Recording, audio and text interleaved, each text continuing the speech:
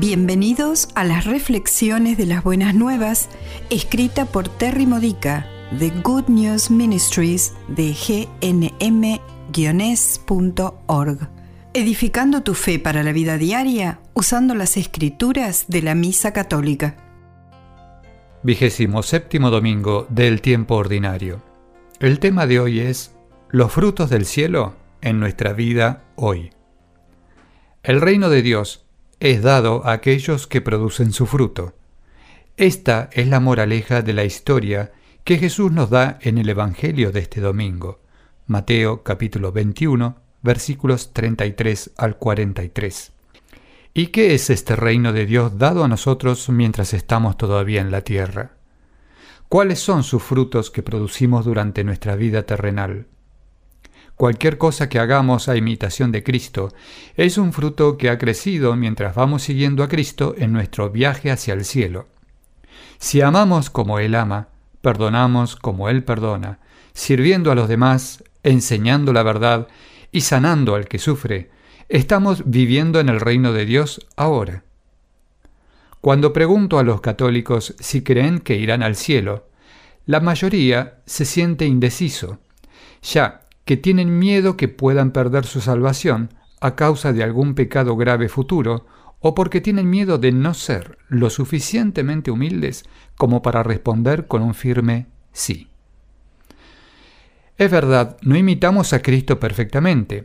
La mayoría de nosotros tendrá que pasar tiempo en el purgatorio hasta que seamos depurados de lo no santos en nosotros.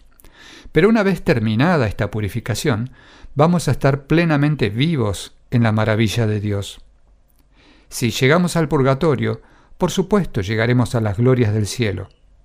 Y si nuestro deseo de ser semejante a Cristo es genuino, Jesús nos ayudará a asegurarnos que nuestros pecados nunca sean tan graves que nos alejemos completamente del cielo. Con mucho gusto lo abrazaremos cuando venga por nosotros en el momento de nuestra muerte.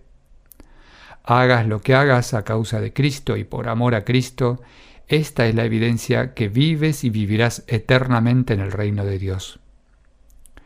Preguntas para la reflexión personal. ¿Qué buenos frutos estás produciendo en tu vida ahora? Haz una lista. Saca un lápiz y empieza a escribirlos. Durante la semana, mientras piensas en más buenos frutos, añádelos a la lista.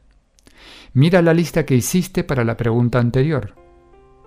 ¿Cómo dan evidencia estos frutos de la bondad de Dios dentro de ti?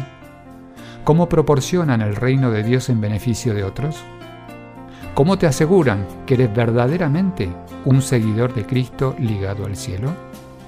Esta ha sido una reflexión de las Buenas Nuevas de Good News Ministries de gnm-es.org. Para más edificadores de tu fe o para conocer más sobre este ministerio, ven y visita nuestro sitio web. Encontrarás reflexiones para recibir por correo o por mensaje de texto, retiros en línea, recursos de oración y mucho más para ayudarte a conocer el amor del Padre, para acercarte más a Cristo y ser lleno del Espíritu Santo. Visita hoy gnm-es.org.